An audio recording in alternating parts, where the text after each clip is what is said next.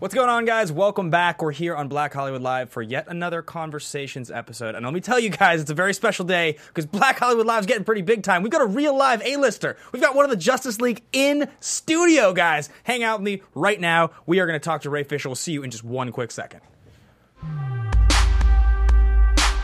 You are tuned in to Black Hollywood Live Conversations. Now we have the Pokemon theme. You've got the Pokemon theme. Yeah, I'm matching you It's on a this, theme right? for life. Yeah. To catch them is my real test. Oh, the lights. To train them is my You need strobe when it comes to this. I will travel across the land, searching far and wide. You better watch out. Each Pokemon to understand the power that's inside. Pokemon! Gotta catch them, it's you and me. Pokemon! I know it's my destiny. Pokemon! Whoa, you're my best friend. In a world we must defend. You know we're gonna defend it together. Come on now.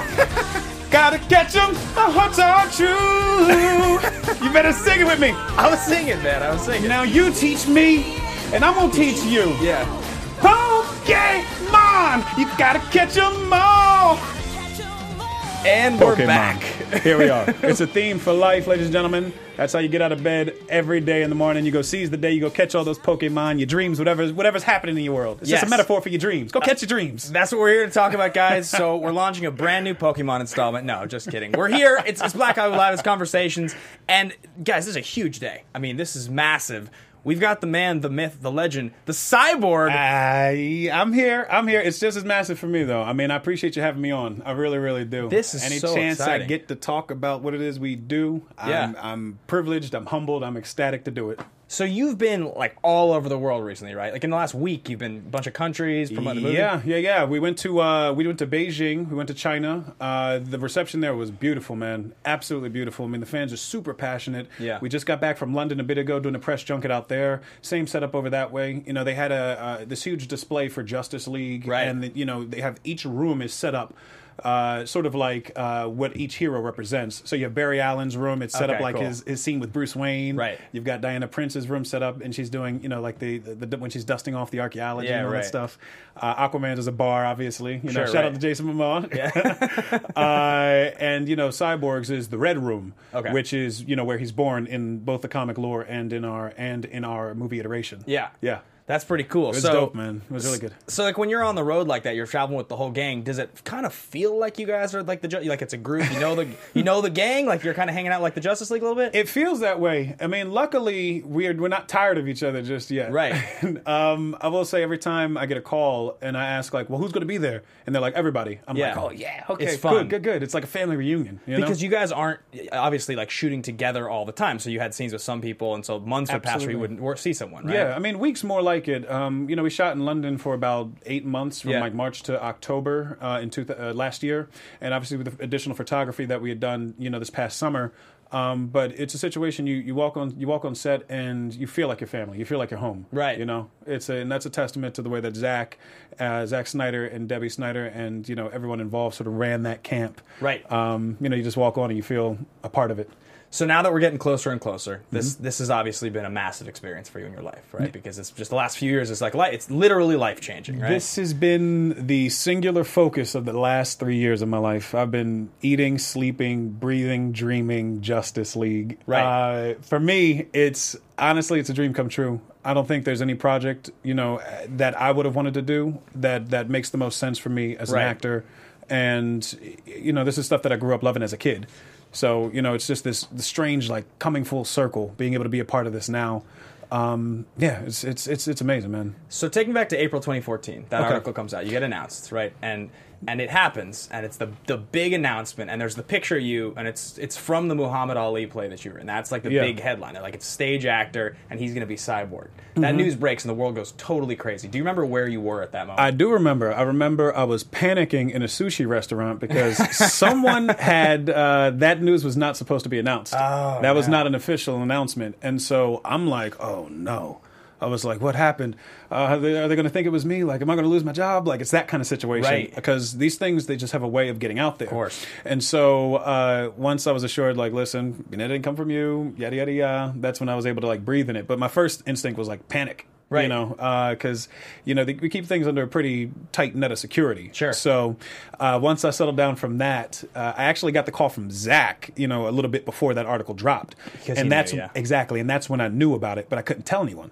And so I'm on the phone with Zach, and he's like, hey, listen, you know, just don't say anything to anybody about it. And I'm like, okay, cool. So I call my mom, and I'm like, hey, Mom, just so you know, something crazy happened. I can't tell you what it is, but just know that, like, thank you. Thank you. Yet. No, she didn't know. And she didn't want to know because I try to downplay things generally. Right. Okay. And so she knows if I get super excited about something, she's like, look, this is real. I don't need to know. Just keep doing it. Tell me when you can. So, like, at that point when it happened, how long had you known for? I'd known maybe about a week and a half or so. Oh, so week and a half. It was super fresh. Wow. Yeah, super fresh. And you know, it was very interesting because, you know, certain things end up coming out that are true. Some things end up coming out that are not so true. It's just like this weird sort of Hollywood hype, speculative sort of area that you live in. So, like, when that period of your life, right, that's obviously right on the cusp of when everything kind of kicked into DC Comics world, where you become a literal superhero. Talk to me a little bit what a month in your life like that, because there was the whole thing at that time with you and Star Wars, and you were announced as one of the finalists to play the role John Boyega got. Yeah. Was every day a little bit of just like a maelstrom for you? You know what's crazy? On the Star Wars side of things, like that rumor, great free publicity, but that was absolutely unfounded and untrue. Oh, really? Yeah, that article had come out, and then my name was on this list, and I was like, well, I've never met J.J. Abrams a day in my life. I've never tested for the movie. Right. I've never been in any sort of pool for finalists of this thing.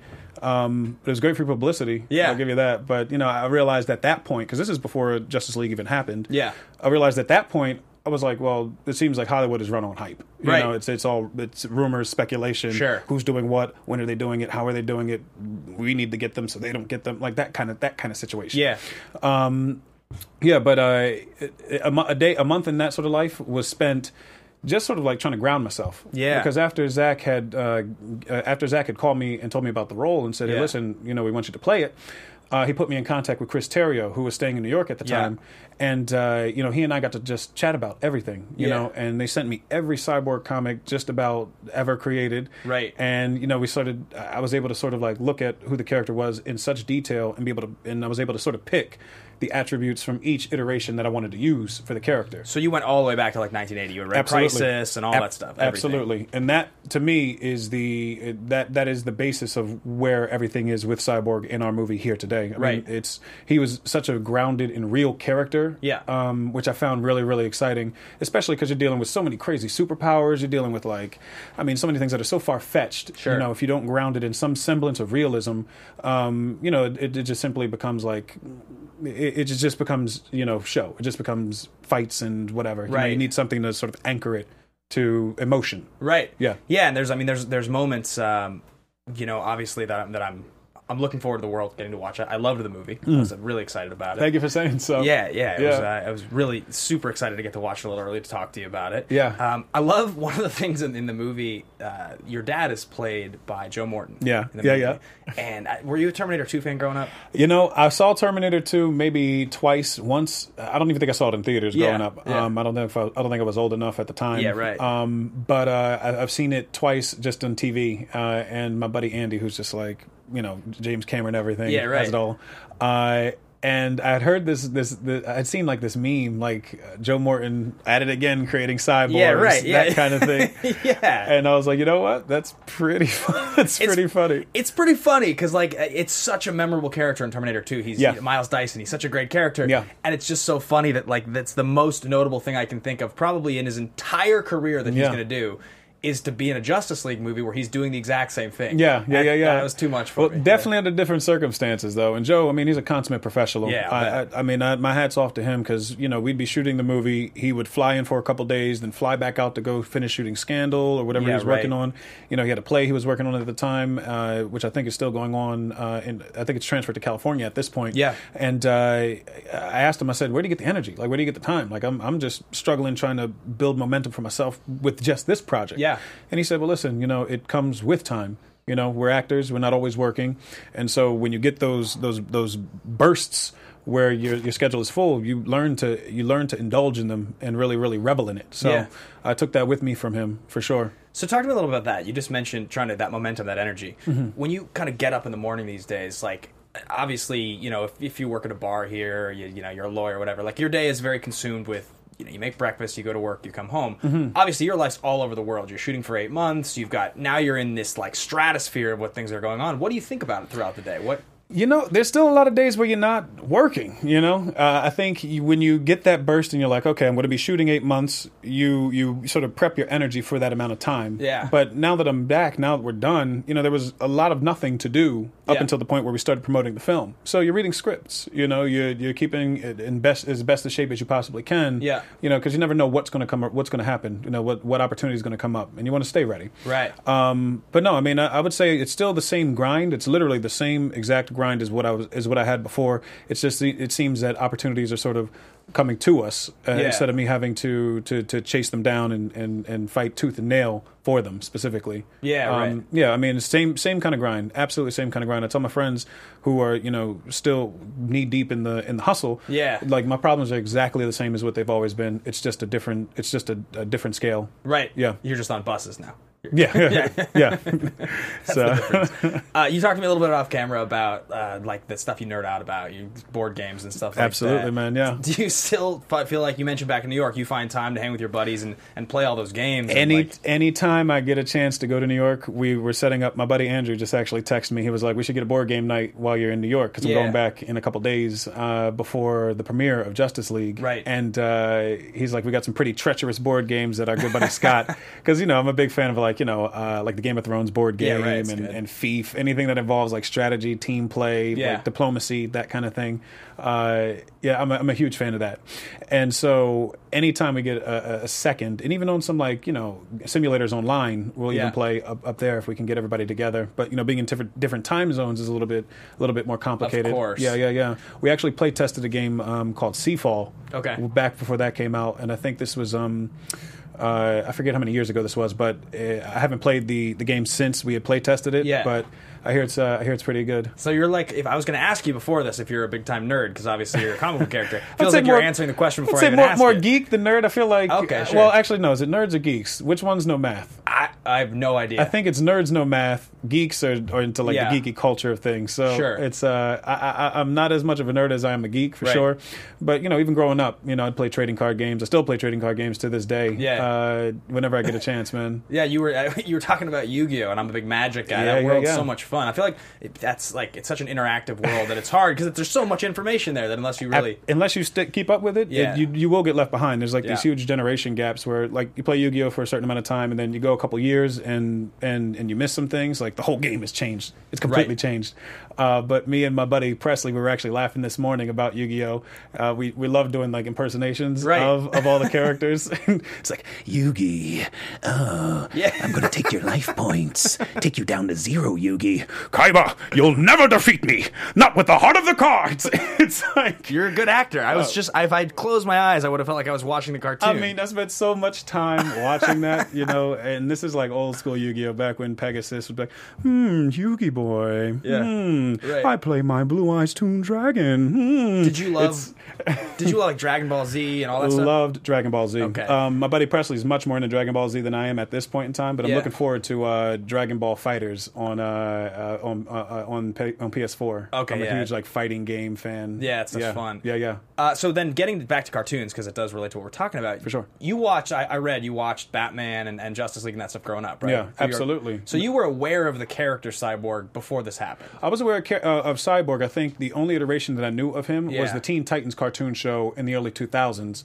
I mean, before that, I was literally the kid who was doing his homework in the car on the way home in order to be able to just plop myself in front of the TV and watch Batman the Animated Series, watch Justice League, watch Batman Superman Adventures, watch everything after school. Those are good shows. I mean, I learned very early on, if I do what I'm supposed to do, I can do what I want to do immediately after. Right. So just get it out of the way, clean my room, make sure everything's good to go, and then nobody bothers me. So I remember watching the Batman animated series. That was my favorite coming Yeah, up. for sure. You and I are about the same age, I think. I think so, yeah. I would come home and I'd watch, Batman animated series. Those first couple seasons, when it got to be Batman Superman, I thought it was still good. But those early seasons were my favorite. I mean, those are like full on, like dramatic. Like they could just take those episodes and turn them into full on movies, and they would be phenomenal. They would be phenomenal, man. I mean, and the lessons were deep. I think it was a much deeper show than like they had anticipated for like kids of a certain age. Yeah. But it was great, man. Well, it makes sense, right? Because the Tim Burton movie was kind of adult, and they were trying to take that momentum and turn it into an animated show. So they wanted to be able to straddle the sort of the two sides. And I don't know if you remember, but they had actually started playing that show. It was during like the 6 o'clock hour in the evening when it originally started airing. And then they were like, you know what, let's move it to the after school hour at a certain point. Yeah. But funny story, a couple months ago, I'm walking around in New York City. I'm in the subway and actually run into Kevin Conroy. Oh, okay. Who does the voice of Bruce Wayne Batman in the animated series. Yeah.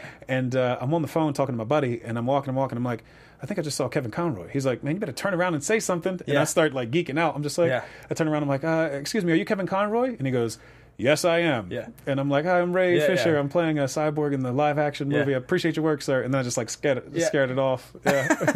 He's like, yes, I am. So I interviewed him over the summer at Comic-Con. Yeah. And because there was a new movie, I think, was it like Batman and Harley Quinn or something was coming out. Yeah. And so at the end of the interview, I was like, hey, would you do me a favor? He's like, sure. I was like, I wrote some lines for you. What if Batman lived in L.A.? And he was like, I'm sure it'd be a very different character. And I was like, would you mind saying these in the Batman voice? And so he's like, picks the cards up and he's like, I'll take kale with my salad. And I like gave him all these lines and he was like, Warner Brothers is going to kill me. It was like pretty funny. But yeah, I nerded out so hard. That could be a whole nother universe of things when Batman goes to like Earth 85 and, he's like he's Surfer Batman just chilling out. Oh yeah, he's totally.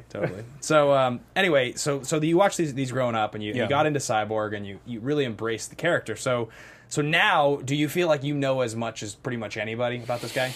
I wouldn't say so, no. I mean, I feel like I know enough to hold an argument for any version of Cyborg being what it is that we see on camera. Yeah. But no, I wouldn't say that I mean, there are people who literally study these as if they are holy writ. Right. So, I mean, it depends on the iteration you're going with. It's like, do you go New Teen Titans? Do you go Teen Titans, the cartoon show? Do you go, which are two very different, completely different characters? Do you go Cyborg, Justice League New 52? Like, there's a version of Cyborg for everybody. And luckily, since he's relatively new to the whole game, there isn't this sort of set tone for him just yet. You can still experiment with him and evolve him the same way that his technology will continue to evolve.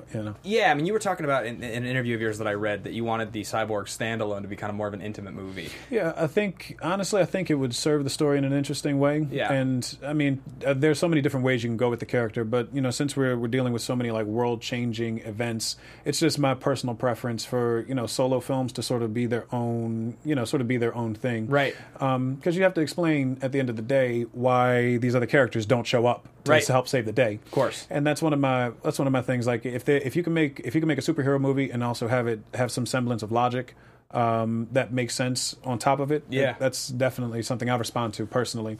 Now, I mean, people have all types of opinions about what it is, but that's just mine. So with the choice, obviously, with the group, as we've seen from the trailer, you've got Ezra Miller, and he's kind of the comic relief, and your guy, he's pretty serious in the movie. He's definitely, he's thoughtful, but he's not the comic relief version that the cartoons showed. No. Was that a conversation that you had in development? Like, hey, have you thought about this at all, or were they pretty set on him being... Well, I think the idea, if we're going with the New 52 version of Cyborg, where, he is introduced as a founding member of the Justice League, that is the primary source of how he came into being. Gotcha. The fact that Cyborg has only recently become Cyborg, it plays a big part in his psychology for this film. And the idea that you don't want to grow a character too much, too quickly either.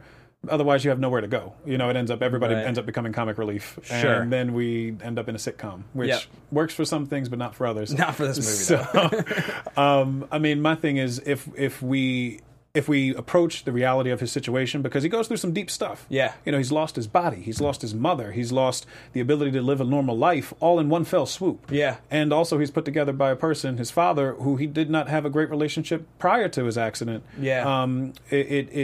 To play the reality of that in with all these crazy powers, to me it just seemed like it was the right thing to do. Yeah. And luckily with Zack Snyder and what he had set, and with Chris Terrio at the helm, I felt like I was in great hands. Yeah. Yeah. So you don't see a lot of your body as the character Cyborg, obviously. He's very armored. Yeah. And there's this you guys are all jacked in the movie. Everybody's just like shredded. It's ridiculous. Yeah. Everybody's running around. And I know, obviously, I was reading that you've gained and lost weight for various roles in your life, like 20, 30 pounds. Is that, like, do you feel competitive with the other guys, even though it's mostly your chest and your head that's showing? You know, no. There were some football sequences that we shot. Okay, gotcha. And there were some sequences of Victor Stone prior to his accident. You Gotcha. know? So in order to portray a college football player, I had to put on a significant amount of weight. I was about 30 pounds heavier than where I am today. Yeah. And when I played Muhammad Ali in a play off Broadway, I had to put on 20 pounds to play him. Yep. So, I mean, as far as competition goes, no. I mean, you walk in there, we're all sweating the same kind of sweat. We're all going through torture. Yeah. We're all having to eat the same sort of meals, but we're also all working toward different goals. Yeah. So, you know, Ezra's working on agility, mobility, flexibility, those sorts of things, and don't get it twisted. He's just as strong, if not stronger, than most of us. Like, there's a connection that he has with like his chi that just like Ezra. Absolutely, man. Yeah. Absolutely. Wow. It's I say this with absolute seriousness. The guy's strong. Yeah. But, you know, and Jason's working on different things. We all had different goals, but we all Sure. just had to do it in the same room. Yeah. And so, you know, we're also training in there with a lot of the Themyscirans, a lot of the Amazons who are in the movie. Right. And so if there's any competition, you look over at those ladies work and you're just like, look, we got to band together because they are strong. Yeah. we won't be able to take them if we needed to. They're badasses. Oh my God. Oh my ridiculous, God. I mean, they worked harder, 10 times harder than any of us. So, Yeah. you know, it was a beautiful thing to see. Can you talk to me a little bit about the difference between when you're going to be in every movie theater in the world and you're trying to gain weight for a role versus in 2013 when you're doing it for an off-Broadway play? Yeah. What's the process like for you? I mean, one's obviously in your hands entirely almost. The other is you're part of the machine, right? For sure. To play Ali, that was basically all me. I had a trainer, you know, when the play was actually rehearsing, which was for about a month and a half prior to that play opening. But, you know, that original iteration of that play happened in 2010, and I wasn't even playing Muhammad Ali at the time. I was playing a non-speaking guard, and I was like super skinny. Yeah. And Ben Vereen, who was one of the actors in it at the time, he says, you know, I tell him, I'm like, well, look, if this ever moves to New York, I want to understudy Ali. And he's like, look, man, if you start training now, you could play Ali. Yeah. And so 3 years later, mind you, and this is an absurd amount of time to wait on a play, right? Yeah, right. It's 3 years.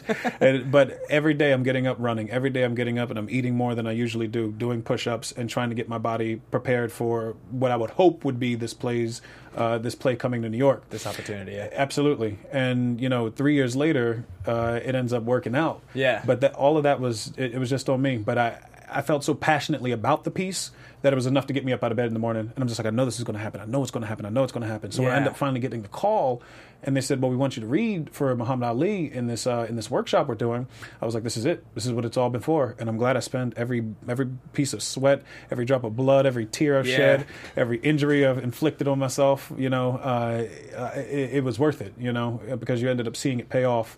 And so, you know, the same process, and it was a 3-year process for that play. It's been a 3-year process for this film as well. Yeah. Walking into the gym and having Mark Twight and Stu Walton, who are our trainers on the piece, you know, for this, my meals are mapped out. Right. They tell me exactly what I need to eat. They tell me exactly what I need to do and exactly when I need to do it, how much water I need to drink, all of that. So I actually felt taken care of. I was like, listen, all I got to do is just follow these instructions and it'll be good, you know? And it works. It really does. I felt like I kind of got spoiled because when the movie's over and I go back home, I'm like, oh, well, I don't have a trainer anymore. Tell me what to do. Tell me how to do it. Yeah. Okay, I guess I got to work up the motivation somehow. You know, you do sort of get spoiled with that kind of thing. I would imagine. Yeah, and since then, I've had to reacclimate myself to motivating myself to get up. Yeah. And motivating myself to say, okay, well, I don't have this person tell me what to do or what to eat, but I know what it is. Like, I just got to push through and do it. Take me back for a second what you were just talking about. The play we're talking about is Fetch Clay, Make Stone. That was Fetch Clay, Make Man, yeah. Okay, sorry. Yeah. No, good. And my question is that at that moment when you said all this preparation and this belief that it was going to be this thing you wanted to do you think that experience was the biggest life changer? I mean, compared to this, it's sort of different, but prior to being part of a blockbuster, was that the biggest moment in your professional career? Yes, for sure. The thing is, it was something that I put my absolute all into. And, you know I have a lot of friends who are super dedicated and put their all into everything they do, and you don't necessarily always see the benefits of that. Yeah. But for this, it was such an experience where, you know, there were so many crazy little bits that connected that got me to that place. You know, I had heard about the play from a friend of a friend, a woman I didn't even know, who didn't know me anything in the world. You know, she emails my friend and says, "Oh, well, this play sounds like that guy Ray you were telling me about. You might want to pass it along to him." Yeah. If it hadn't been for her, this woman I didn't even know, passing that information along, and then me following up on it, and there being a bunch of crazy, small acts of kindness from other people in my life, and being a part of that process, we literally would not be sitting here having this conversation today. I can go back and map it out, person to person, interaction to interaction, and see how humbling that road has been. Yeah. So as much as it is the hard work, you do need a little bit of luck, and thankfully I've had that. Yeah. Yeah. Do you remember when you were doing that play, like the seeds of, okay, the world's kind of paying attention to this a little bit, like what they were? Yeah, for sure. Ang Lee actually came and saw the play. I read about this. He at the time he was working on and I think he is still in developing a 3D boxing movie about Muhammad Ali and Joe Frazier and their rivalry. So when he comes and sees the show, mind you, I don't have an agent or a manager at the time. That's so cool. And so when he comes and sees the show, that's when like agents and managers sort of start swooping in. It's like, who's this guy he's talking about? What's going on? We need to sign him. We need to sign him. I literally had a different lunch every day before the show, and I was having a different dinner every night after the show, meeting people. Just after Ang came to the show? I mean, it's all hype. It's the Hollywood hype of it all, man. Wow. And it's crazy, but I understood at that point what it was, and it kind of got me a little bit defensive because here I am, not having an agent or a manager for many, many, many, many years, grinding, trying to find some work on my own. Then all of a sudden, people start, promising you the world. Of course. And you don't get something for nothing. I've learned that. So I ended up signing with an agent and a manager from there. Ended up taking my first trip out to LA and meeting with a bunch of the studio casting directors and just studio folks in general. And that's when I met up with the folks in Warner Brothers. Cool. And things just started taking off from there. Yeah. Yeah. Wow, that's unbelievable. It was crazy, and it's like I said, there was nothing solid to hold on to. People were enticed by the hype of it, the potential for it, and they jumped on it. Have you been in touch with Ang at all about that movie or no? It's still in development right now. I haven't talked to anyone about it in quite some time, but I hope he gets it made for sure. Yeah, he's a brilliant director. Absolutely, man. So I read in an article that you were talking about that you imagined that your success was going to come in your 40s. That you said, I'm a guy who's going to take it slow and I don't expect too much. So by the time you're 33, you're going to have a Cyborg standalone film opening in theaters with you as the star. You're the guy.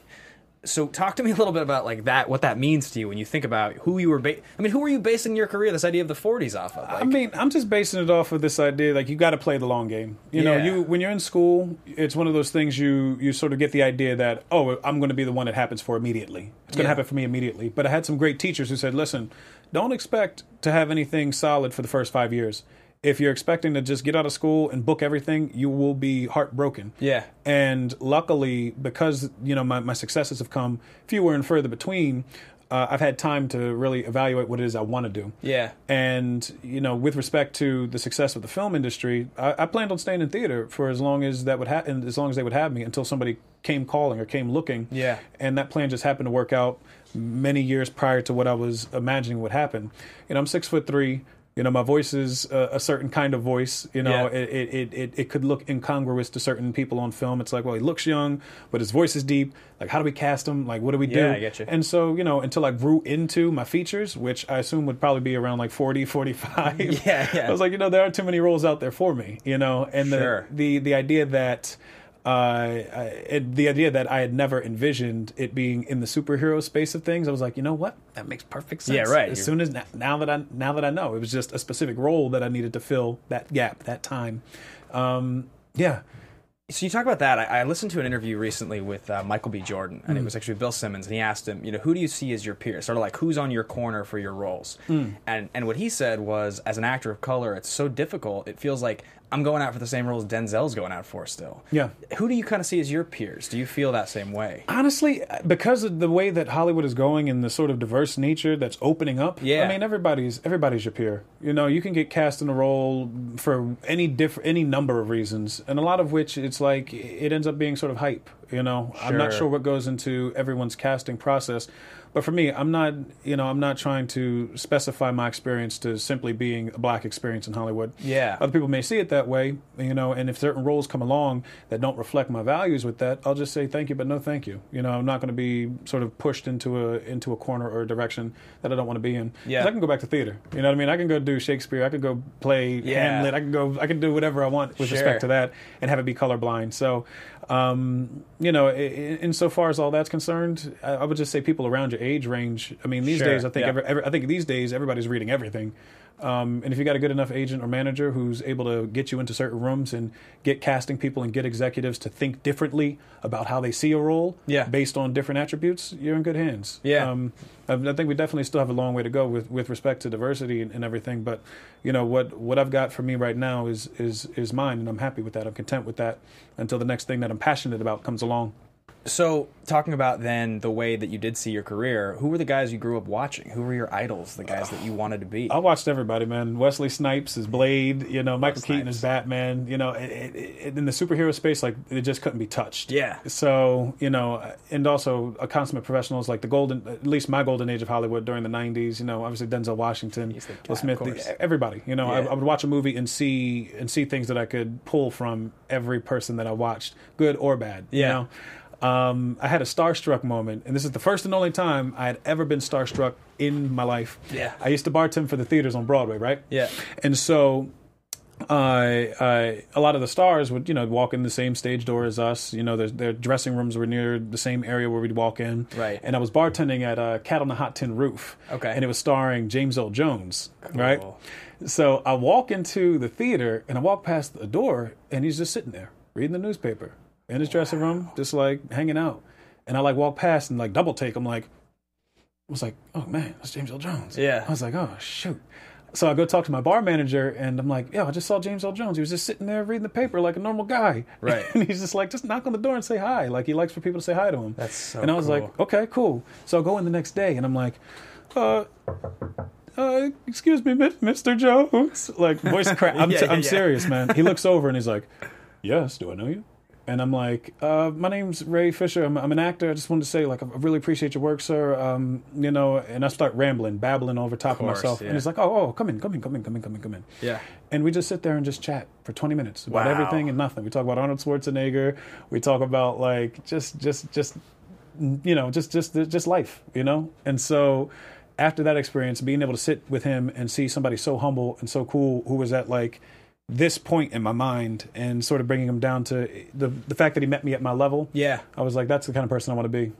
If I have any success in this business, I want to hold on to that. Of course. Yeah, man. That's amazing. That's such a cool story. Yeah. And, bartending for those theaters, man, you saw a lot of people walking in and out of there and a lot of different shows. Got to meet Denzel Washington and Viola Davis. We had a barbecue for the theater that we were doing. I was bartending at, and they were doing Fences. Yeah. So, just people across the spectrum. And I got to see them in a much different setting than I am meeting these people again today. Yeah. And so when I tell them stories like, oh, I used to bartend at the theater that you did that play at, they're like, oh, did you? Yeah. Oh, okay. Like Whoopi Goldberg to this day is still one of the nicest people I think I've ever met.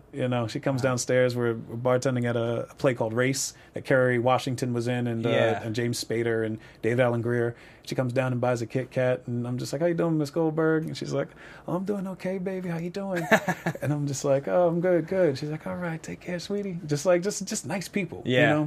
That to me was an invaluable experience because it sort of it grounded these people who I saw as larger than life at that time. Yeah. Yeah. I know that I used to bartend as well, and so and here in LA, obviously, so the same sort of thing. You see famous people just sort of come in, and you're just, all right, well, and then you interact more in that world. That's really cool, though. Those are amazing stories. I'm so jealous that you've gotten to meet Denzel. He's that's very high on my list. I forget what he brought to the barbecue because it was like a potluck, so everybody brought something. I think it was maybe fried fish or maybe chicken or something of that nature. But it was great, man. It was really great.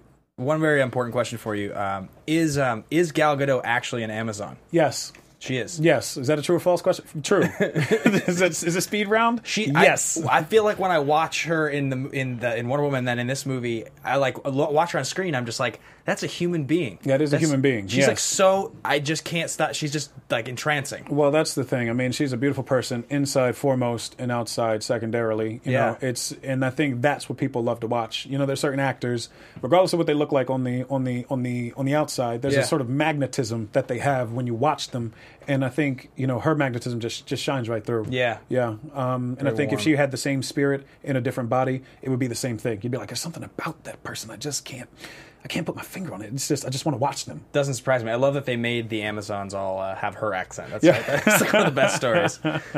So, all right, talking about the movie, just for another couple minutes here. Yeah. The phrase "Unite the Seven" was thrown out a lot before. It was. That was on like posters and things like that. And without getting too much into it, we know from the press that's been out there, there's 6 people that have been doing press for this movie. Who? Who are those people?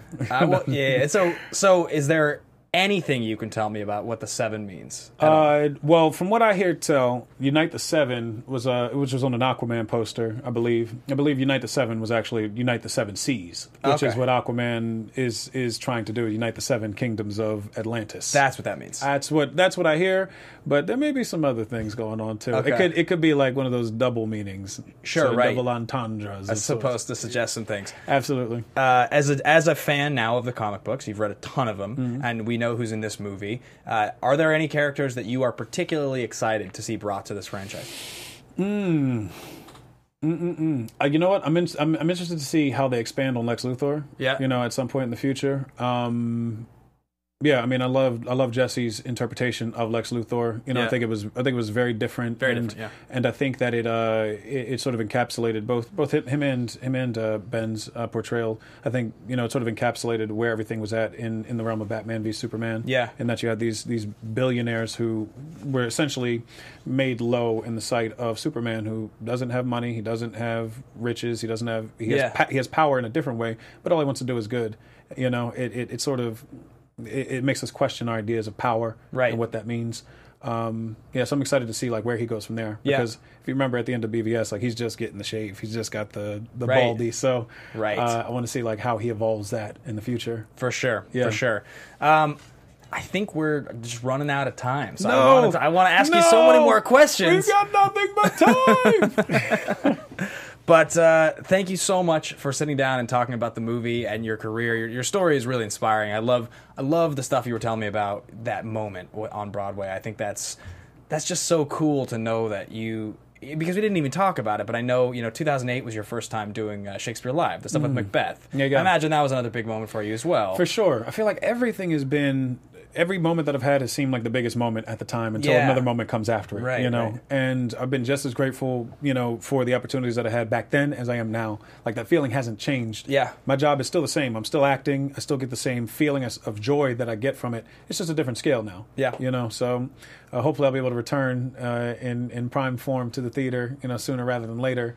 But I'm just grateful, man. Last couple speed round questions before we wrap up. Speed it up. Let's see what we got. So, I know you were a choir singer. I know that you were a singer. I did a little bit, just a touch. I know because of your pipe singing the Pokemon song that you've got talent. So what's your karaoke song if you go out? Living in America, James Brown. 100%. Absolutely. I'm of the mindset, I'm like, you know what? If we ever change the national anthem, it should be Living in America by James Brown. The Rocky IV special. Oh my gosh, it should be. Yeah. Okay, fair enough. That's a good one. If you had a sonic cannon, what would you do with it? I guess we blast some garbage in outer space, blast it into the sun, help clean up the earth a little bit. That's fair. Yeah. That's fair. Number one director in the whole world that you want to work with in your career? In the whole world. I mean, I've worked with Zach at this point, so that's done. I would say Ang Lee. Man, I like how eclectic his style is with the films that he works on. Major for sure. Movies, yeah. I mean, no movie is ever the same. Never works on the same thing twice. Never. No. Winner of 2 Oscars, but neither film won Best Picture. Do you know that? Interesting. Yeah, he's one of those guys. Okay. Rare. I think he might be the only one ever to do that. I think. To win director and not He won not for best. Brokeback and Life of Pi. And both movies lost Best Picture. The more you know. Yeah, exactly. All right, man. Thank you so much for hanging out. Where can folks find you if they want to follow along with your career? You can find me on Twitter. You can find me on the Instagram. You can find me on Vero. You can find me on Weibo. You can find me in your heart and in your soul. Just holler Borg Life and I'll be there. Right. You find me at Ray Fisher. Or my name spelled backwards, REHSIF YAR at any of those social media websites. Cool. Yeah. Awesome. Thank you so much for coming, guys. If you want to follow along with me, tweet at me, Ben Bateman Media. You can find me there. And congratulations. I'm really excited for this. Thanks, Ben. And thank you for the Living in America. Who's playing that? Yeah. Oh, turn that up a little bit. I need a little bit more James in my headphones. Ow! Overload. Just fly behind the wheel. Now, how does it feel when there's no destiny? Oh, I'm in the most strong. Yeah. Bump it up. You got to pick the mic up. Godfather of Soul. Ow! Living in America. Sing with me, Ben. Eye to eye. That's all right. Station to station. Living in America. There it is. There it is. Hand in hand. Executives Kevin Undergaro, Across Ariel the Christie, nation. Tiana Hobson, and the entire BHL staff, we would like to thank you for supporting Black Hollywood Live, the first online broadcast network dedicated to African American entertainment. For questions and comments, contact us. info@blackhollywoodlive.com. Like us on Facebook, tweet us, or Instagram us at BHL Online. And I am the official voice of Black Hollywood Live, Scipio. Instagram me @KingXOBay. Thanks for tuning in. Hollywood Redefined.